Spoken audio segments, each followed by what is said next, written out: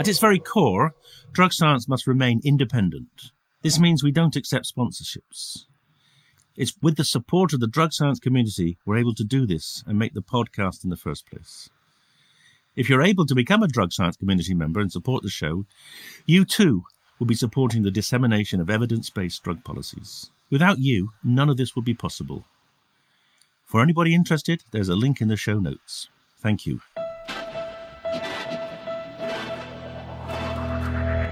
Hello and welcome to the Drug Science Podcast with me, David Nutt.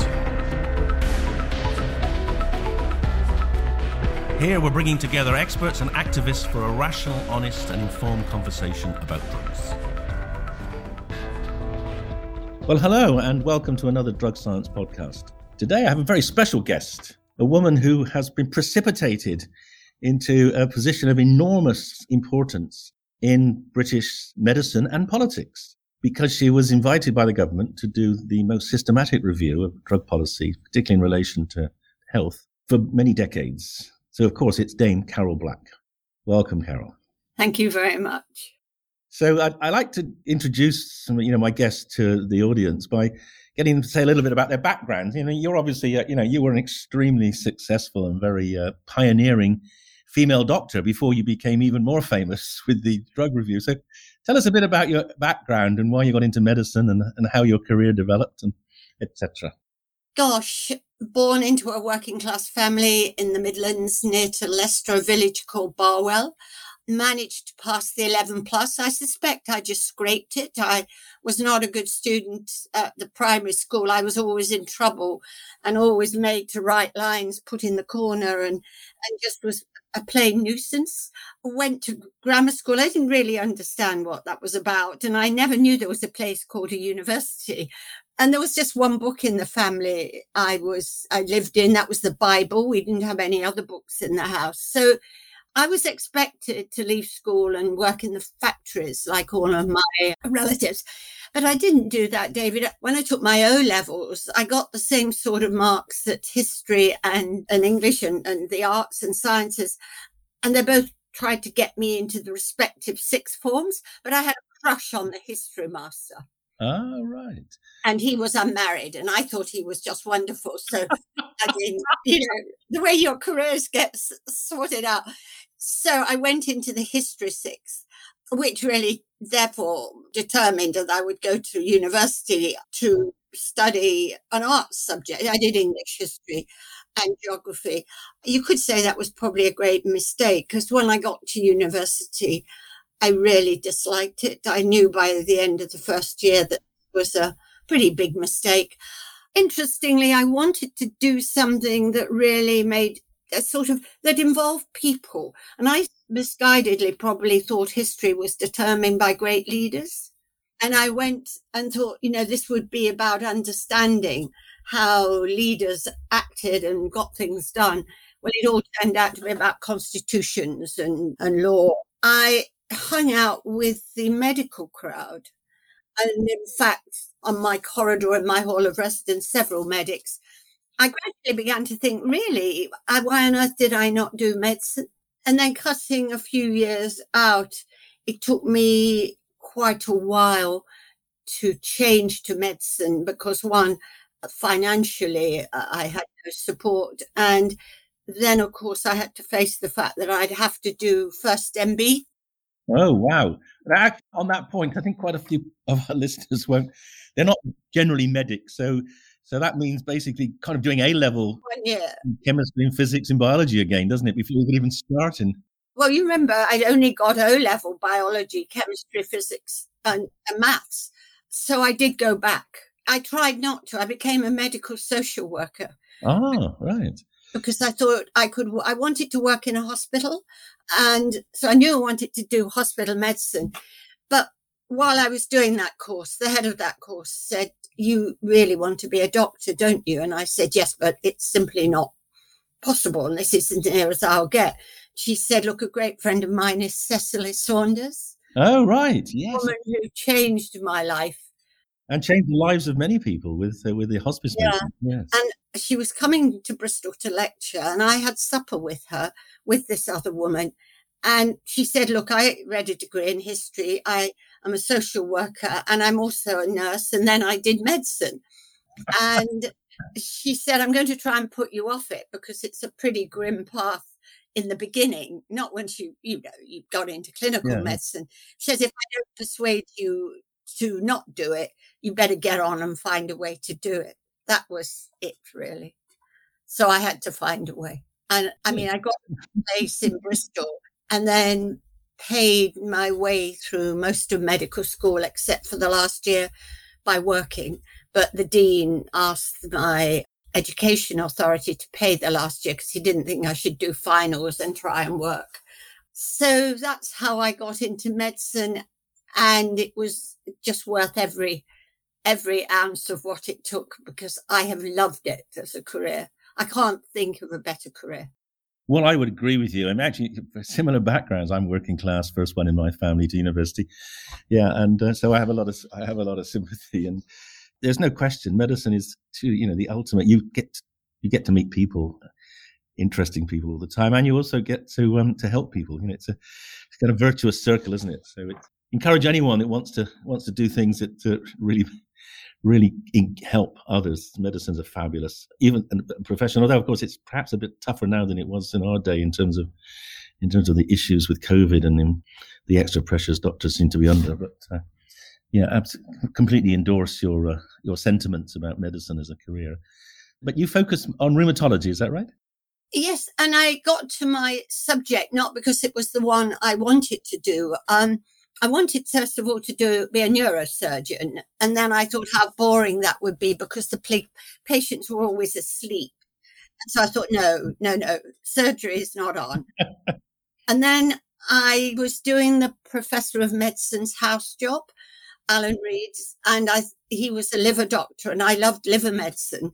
I said, Alan, I want to be a liver doctor. And I think one of the worst sort of moments for me was when he said, you can't be, Carol. So I said, I can't be. And he said, look, you're 8 years older than everybody else. And gastroenterology is already over full. And in those days, if you remember, David, you had to wait for somebody to die. Exactly. A fixed number. And he said, I have senior registrars who are 41. And that's not okay. You can't. You have got to go and find another specialty and then I'll support you. And I know it sounds sort of ridiculous. I then went and looked to see where at the top of the profession there were vacancies. So it was very logical. quite honestly, psychiatry, geriatrics, rheumatology, rehabilitation, they were the subjects. It wasn't cardiology or neurology or gastroenterology. So I thought, right, rheumatology. And the reason I sort of chose that over the others was I wanted to do internal medicine. Mm-hmm. And of course, if you do the connective tissue diseases, which is what I did, you do internal medicine. So, I mean, it was no more difficult than that, but pretty disappointing. I wasn't happy to start with. Right. But you've also taken on leadership roles in medicine as well as clinical roles, haven't you? I mean, were you the first female president of the Royal College of Physicians? Is that right? I was the second. Margaret Turner Warwick was the first. Oh. But I sort of, I'd say I'm a late developer. I realized quite late in life that I could do leadership roles. I mean, which is interesting. I developed a great interest, as you may know, in a disease called scleroderma, and I set up the National Service for that disease and did a lot of basic research. And I realized I was pretty good at building things. So I knew how to build teams and to get people to work together and get things done. And I took a disease, which was a horrid disease, which affected mainly women. And then my hospital said, would I be their medical director? So that was a very different sort of leadership role. And then I complained to the president of the College of Physicians that I thought it was a stuffy dinosaurial place. And why did I pay them any money to be a fellow? I didn't think I got my money's worth. So he simply wrote back and said to me, you better come and change it. So I went on to the council, the college. And then somebody said, well, you ought to be vice president. So I applied and became vice president. But then I, for the first time ever, put myself up for a major role. I'd always waited for people to ask me, which is a bit silly. So I put myself up for a president and got elected. Yeah, well, I remember that, and it was very impressive. But you've also had a pretty big leadership role in university as well, at Newnham, is that right? Yeah, I mean, I was head of house at Newnham for 7 years at a female college at Cambridge, and loved that. I mean, it's so different. I'd not been to either Oxford or Cambridge, so this was an opportunity to sample it in a different way. But I did a lot in the university, became a pro vice chancellor. I think enabled my college to grow practically with infrastructure, but also to attract more and more women. We started off with not many women applying for a place, and we ended up with almost 5 women to every place we offered. And again, I just loved having young people around me and enabling young people to develop. So that was good. So I suppose, you've got this track record of actually being able to do 2 things. One is orchestrate a load of old white men in the Royal College of Physicians and a lot of young people in college. And so how did it come that you ended up taking up the baton of drug policy? How did that come about? Well, it started, in 2015, because I had been from 2006 to 2012, which was when I went to Cambridge, the first National Director for Health and Work. Yes, right. But they kept me on as an advisor. And then in 2015, the Cameron government asked me to do a review on those people who were in the benefit system who were addicted either to drugs or alcohol. And they threw in obesity. They saw these conditions as self-inflicted. And their question to me was really, how do you get such people able to be in the workplace, in the labour market? And was it the fact that they weren't in treatment that meant they couldn't be in the labour market? And I mean, one of the questions to me was, could you reduce the benefits if they wouldn't go into treatment, which was a rather difficult question. But it was doing that, David, that really got me interested in drug dependency, because what I did think, and of course I was very naive and I didn't know very much at all, was that we didn't treat drug dependent people like normal human beings, and that we stigmatized them and we made it even more difficult for them to progress.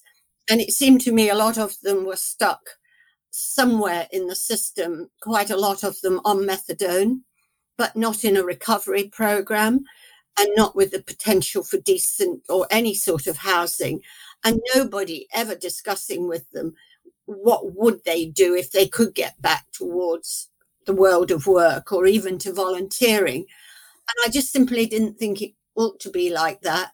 And the one major contribution out of that review, I think, that kept my interest, so it kept me talking to government, was that the DWP funded to the tune of 9 million the individual placement support trial that's been a 3-year trial done by Public Health England in I think it's 7, it might be 8 sites around the UK, in which individual placement support methodology and caseworkers were put into treatment centres to try and see whether you could enable people to get towards the world of work. And the results have been good. So I kept very close to that trial, and I used to go and visit the treatment centres. So you'd actually worked both for the Blair Brown government and the Cameron government, so which in some ways had quite different philosophies around health and particularly addiction. And I mean, one of the arguments was that there was quite a lot of investment under Blair Brown in terms of treatment, and then Cameron kind of took that away. But were they sympathetic to your arguments? It actually was the wrong. The earlier report I did, the first report on Working for a Healthier Tomorrow, got a very sympathetic response, second one on sickness absence. The one on drugs, of course, I didn't deliver Mr. Cameron what he wanted, which was for me to say it was perfectly okay to dock people's benefits if you wouldn't go into treatment. It was a misunderstanding of really what addiction is. The idea you could force anybody successfully into treatment, you would know better than I that is an impossible thing to do.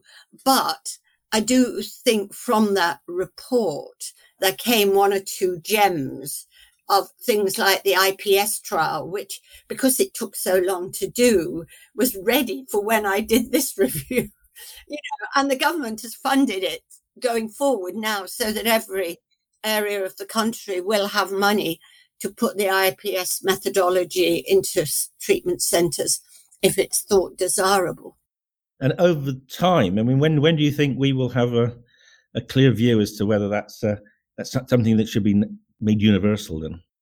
I'm hoping they're going to publish their results. It was a 3.5-year study started in 2017. So I'm hoping that, the results should come out from DWP quite soon. But they look, as much as I've seen them, they look pretty promising. So you think there will be political support for this because it's not only humane, but also makes economic sense as well then? Well, in the response to my review, the government has set aside money for DWP to do this. So there is money in the settlement to do that. So, it wasn't a review that was easy to do, but it did get me interested in addiction. And I couldn't understand why we didn't treat it as a chronic condition, because I was my medicine was chronic disease. I couldn't understand why we didn't see it as something that had remissions and relapses, and that getting people signed off on treatment seemed to be a tick box, where I consider it you should never discharge someone like that. You would keep them on the books. You keep a bad rheumatoid on the books. You may not see them very often. So for me, it was unsolved business, but I never knew.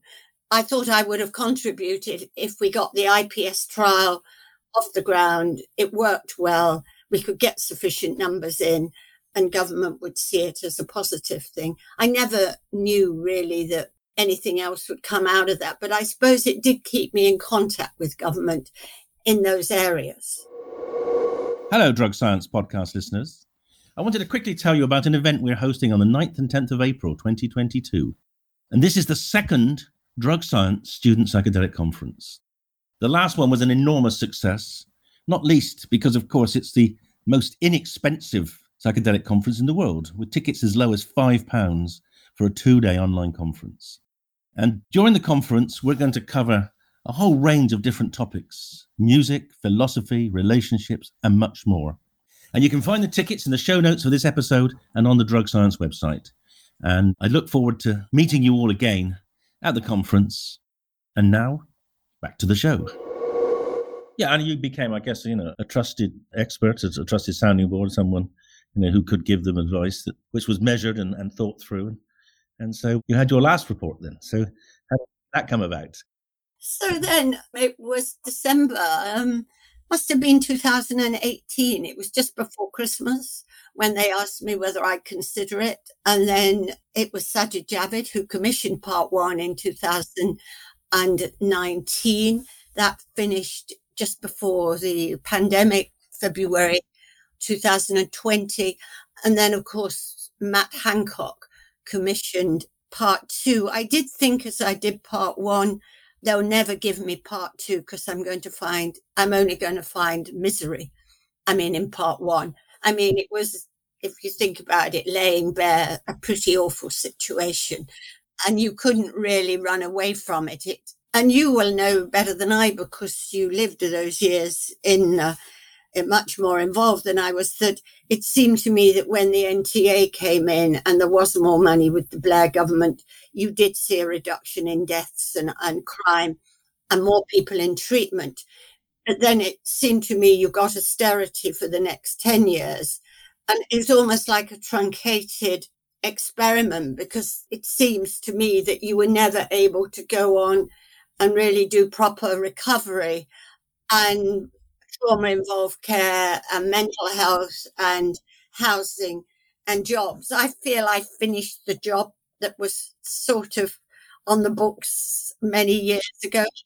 I mean, if there's any good things, I don't think it is good in that sense, in a real sense, but if anything came out of the Cameron years, it was showing that if you changing the policy dramatically as they did, moving addiction out of health into social care, actually basically didn't do very well by people who are taking drugs. And it certainly seemed to be a major factor in the increased death rates, didn't it?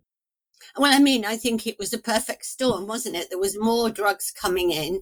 Because there was a lot of them, they seemed to be available in a purer form. They weren't sort of cutting so much. And then you had all this austerity and all the protective factors were taken away. And I mean, that was just sheer disaster. And there was austerity in so many places. And of course, the local authorities probably found addiction the easiest thing to cut. I don't think there's any doubt about that. That's right, yeah. Because, you know, if you were the head of a council and you had children's services, you had old people's services, and you had addiction, you're not going to cut children and old people. It doesn't win you votes to do that. So it was and is, of course, still a pretty awful condition we find ourselves in, I think. And although part 2, where the recommendations are, has fortunately brought forth money and resources, I don't believe that money alone changes this.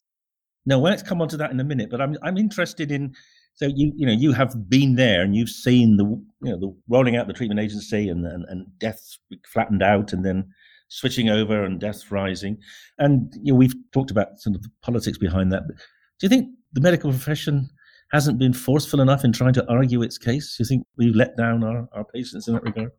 Well, what I couldn't understand, David, as I particularly did part 2, when I got, more aware of the depth of the misery, was why had there been no push to the Department of Health or even to the Prime Minister or to government in general to say, stop. I mean, this is now at an awful stage, because surely those who specialized in addiction could see it. Now, maybe they tried and it didn't work. But if you say cardiology or take one of the big surgical specialties, they would be banging on the door of the Secretary of State.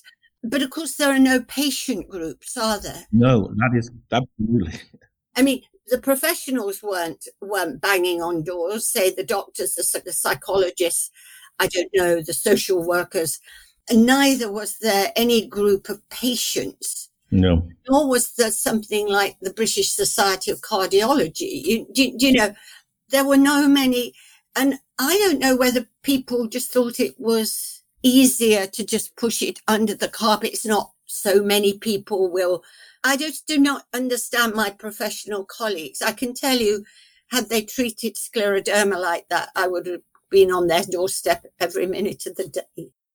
Yes, I mean, I think there are maybe a couple of aspects.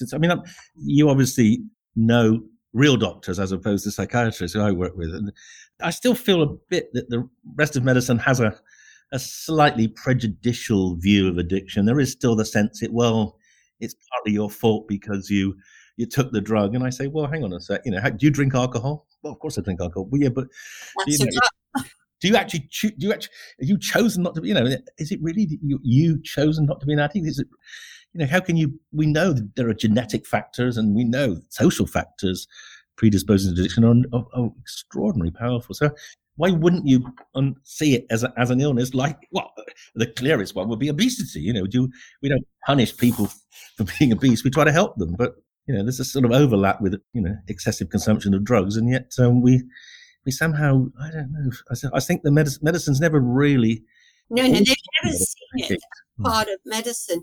But I also wonder, did all psychiatrists see addiction as an important part of medicine? It's a great question. In fact, the truth is, of course, they didn't. And then one of the saddest things being because I'm a kind of general I'm a general psychiatrist. I'm a psychopath. So I see people with addiction, but I also see people with depression. I'm sort of everything but nothing. And so I see it, and you'd see addiction psychiatrists saying, well, I can't treat this person because they're depressed. And you'd see depression psychiatrists saying, I can't treat this person because they're addicted. And they'd often be bouncing the patient between the two, and often in a way of, partly, I think, to avoid work, but also partly because they just didn't feel competent to deal with the problems that they weren't expert in. But to my mind, that's in the buck. Yeah. But couldn't we change that? Couldn't we, going forward, make a general psychiatrist comfortable with some aspects of addiction and vice versa? Totally. I mean, psychiatry, my view is that, you should be able, possibly with the exception of children, you should be able to deal with most common psychiatric problems. And it's common, depression's common, anxiety's common. And the skill sets, the principles of empathy and behavioral change, they're exactly the same. It's something I would really dearly like to do, to either encourage psychiatrists to have the skills to do both, or at least have shared teams so that you would talk with each other. Patients don't fall between the gaps, because that is the most demoralizing thing of all, to actually be seeking help and find that no one's prepared to give it. And, we don't have dual diagnoses. And say, if I was a woman with breast cancer and rheumatoid, you don't tell me to get my rheumatoid under control, and maybe a year later you'll deal with my breast cancer, because somehow that's very, very bad medicine, and you could be actually causing my premature death. But we do exactly that to a drug-dependent person. It is interesting, isn't it? Absolutely. And it's even worse, because we know that the overlap is at least 2/3 of people with a drug problem have also got other mental health problems as well. So it's not that this is a rare thing. This is the norm, is comorbidity, and we ought to be embracing it. Because from my perspective, there's two opportunities to do use, or to do something beneficial. So yes, I think dividing and subspecialization can be perverse in that sense. And I sort of hope Part 2 may have made that point very clearly. And, let's hope there is better working together. Well, already, one of the saddest things was to see how the Cameron years really destroyed addiction psychiatry, in the sense that large numbers of my colleagues who were made redundant, they went into the private sector because the costings were all driven locally by bids, often by charities that were largely serviced by ex-addicts who, are very useful helpers, but don't necessarily have the full skill set that a doctor has. And so saving money became the kind of watchword, and we lost these experts. And then we discovered that was really problematic, because there was no one to train the staff that were there, and also to train the next generation.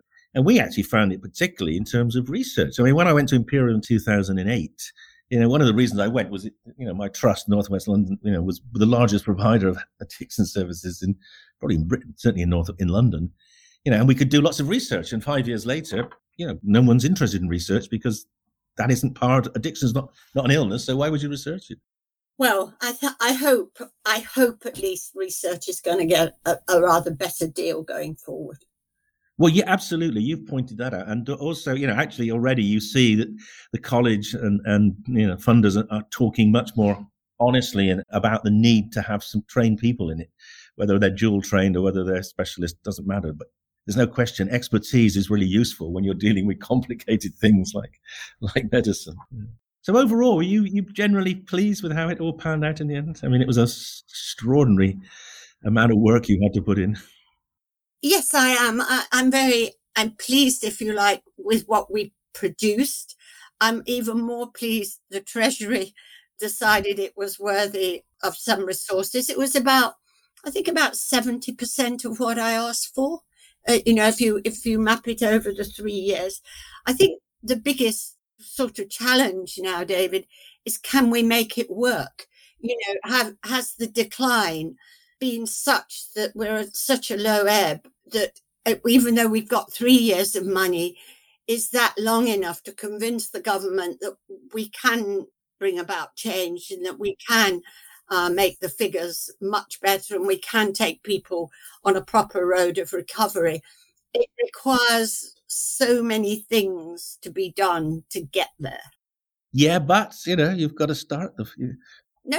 So, I mean, and I try and keep feet to the fire without any... Well, are you able to do that, by the way?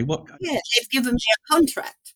Oh, you still have some authority in this. Oh, that's good. They've made me an independent advisor to them. So, of course, governments will do what governments will do. But I think there is enough energy and enthusiasm among the stakeholders, whether it be the providers, whether that be private or public providers. I think with the professionals that are left, to really, I believe we could make it happen. But I think it's going to be hard work and it's going to take a great deal of determination. But I do think it's possible. Well, we know that you've got that, both the capacity for hard work and determination. And if drug science can help you in any way, obviously, we'd be delighted to put our shoulders to the wheel as well. And I think the fact that something's happened at all is really very exciting, because, there's been 8-9 years of pessimism. And I think, great that you've convinced people that there is a value in what we're doing. And I'm not surprised it's Department of Work and Pensions, actually. I did some work with them many years ago on the burden of depression, which is, of course, vast, and not just a burden, but a loss. Opportunity costs of depression when people aren't in the workplace is vast. And the same is true of addiction. So they're actually, in some ways, they're the most pragmatic and the least moralistic of the departments I've had the pleasure of working with. So I don't know if you agree. No, I would agree. And I also hope that the government will support some proper research now. I mean, and make it possible that there are resources, financial resources to do research, because I think we suffer greatly from the fact that we don't have an institute or a place, even if it's virtual. I mean, I don't mean a physical place, but where we have a presence of addiction research. And I would say both at the very sharp end of, if you like, the hard scientific end, but also recovery and psychological treatment. And that once you've got a better evidence base, you want that to be able to then influence future policy. And I think, that would really give me the great pleasure if we can start to see a move towards a decent research base to this, and people wanting to do research in addiction. It's extraordinarily rewarding. I mean, I've been researching addiction for 30 years, and there's a lot to learn, but also the models that we have, preclinical models, work quite well. So it is one of the, in a sense, simpler or at least more translatable fields of science and medicine. So yeah, absolutely, completely agree with you. And the investment, is almost certainly going to repay itself many times over. And we should be doing it. So I think, again, there are people both in the Department of Health and in the Home Office, and indeed, I think in Number 10, who have got that message now pretty clearly. Well, good luck. Take over. I hope they're going to nominate you as the first director of the National Institute of Addiction Research. I just want people to get on and do the work now. The people who know about these things. David, I don't have an expertise in addiction. I think I have an ability to step back and look at a problem and honestly try and find the evidence. And I don't favour any side. I think that's, if I bring anything to this party, it's those sort of skills. No, absolutely. I mean, I think that's the great thing. You bring a sort of dispassionate, disinterested wisdom, which definitely helps. And that, to be fair, just to go back to why, that things may not have in the past have been as good as they could be in addiction. There are factions. You've got the faction between the absolutist, never abstention is the only way, and the pragmatists like me say, well, okay, but maybe for some people a bit of harm reduction would work. And, we can be our own worst enemies sometimes when we... But I think even they have come together somewhat as I've done the work. And I think what I tried to say to everybody, I'm interested in the journey. And in a good journey, you would get to the point of not needing or not taking any drugs. But you may get 3/4 of the way along the journey, like my patients with rheumatoid arthritis. But they live really fulfilled, happy lives. And so that's why it's important to think of it as a condition, a chronic health condition. Absolutely. Well, if that's all you did to get the Department of Health to accept that, then that is a wonderful thing. But you've actually done a lot more than that. And I just hope you can carry on. I mean, you've got a lot of expertise, a lot of resilience, and a lot of insight. So thank you for what you've done for the discipline, and please carry on as long as you can. I've got good bounce back ability, or whatever that would be. I always think tomorrow will be a better day. Well, I'm very similar to you. Yeah, I'm a perennial optimist too. And yeah, let's hope we're both right. No, let's hope so. Thank you anyway. Carol, it's an absolute pleasure talking to you. And all I can say is keep up the good work. And I am an honorary psychiatrist because I do have an honorary fellowship of the college. So I've given something back, perhaps. Well, you've given a lot back in this report, I can tell you. You've resurrected us. So thanks again. Bye. Cheers. Bye-bye.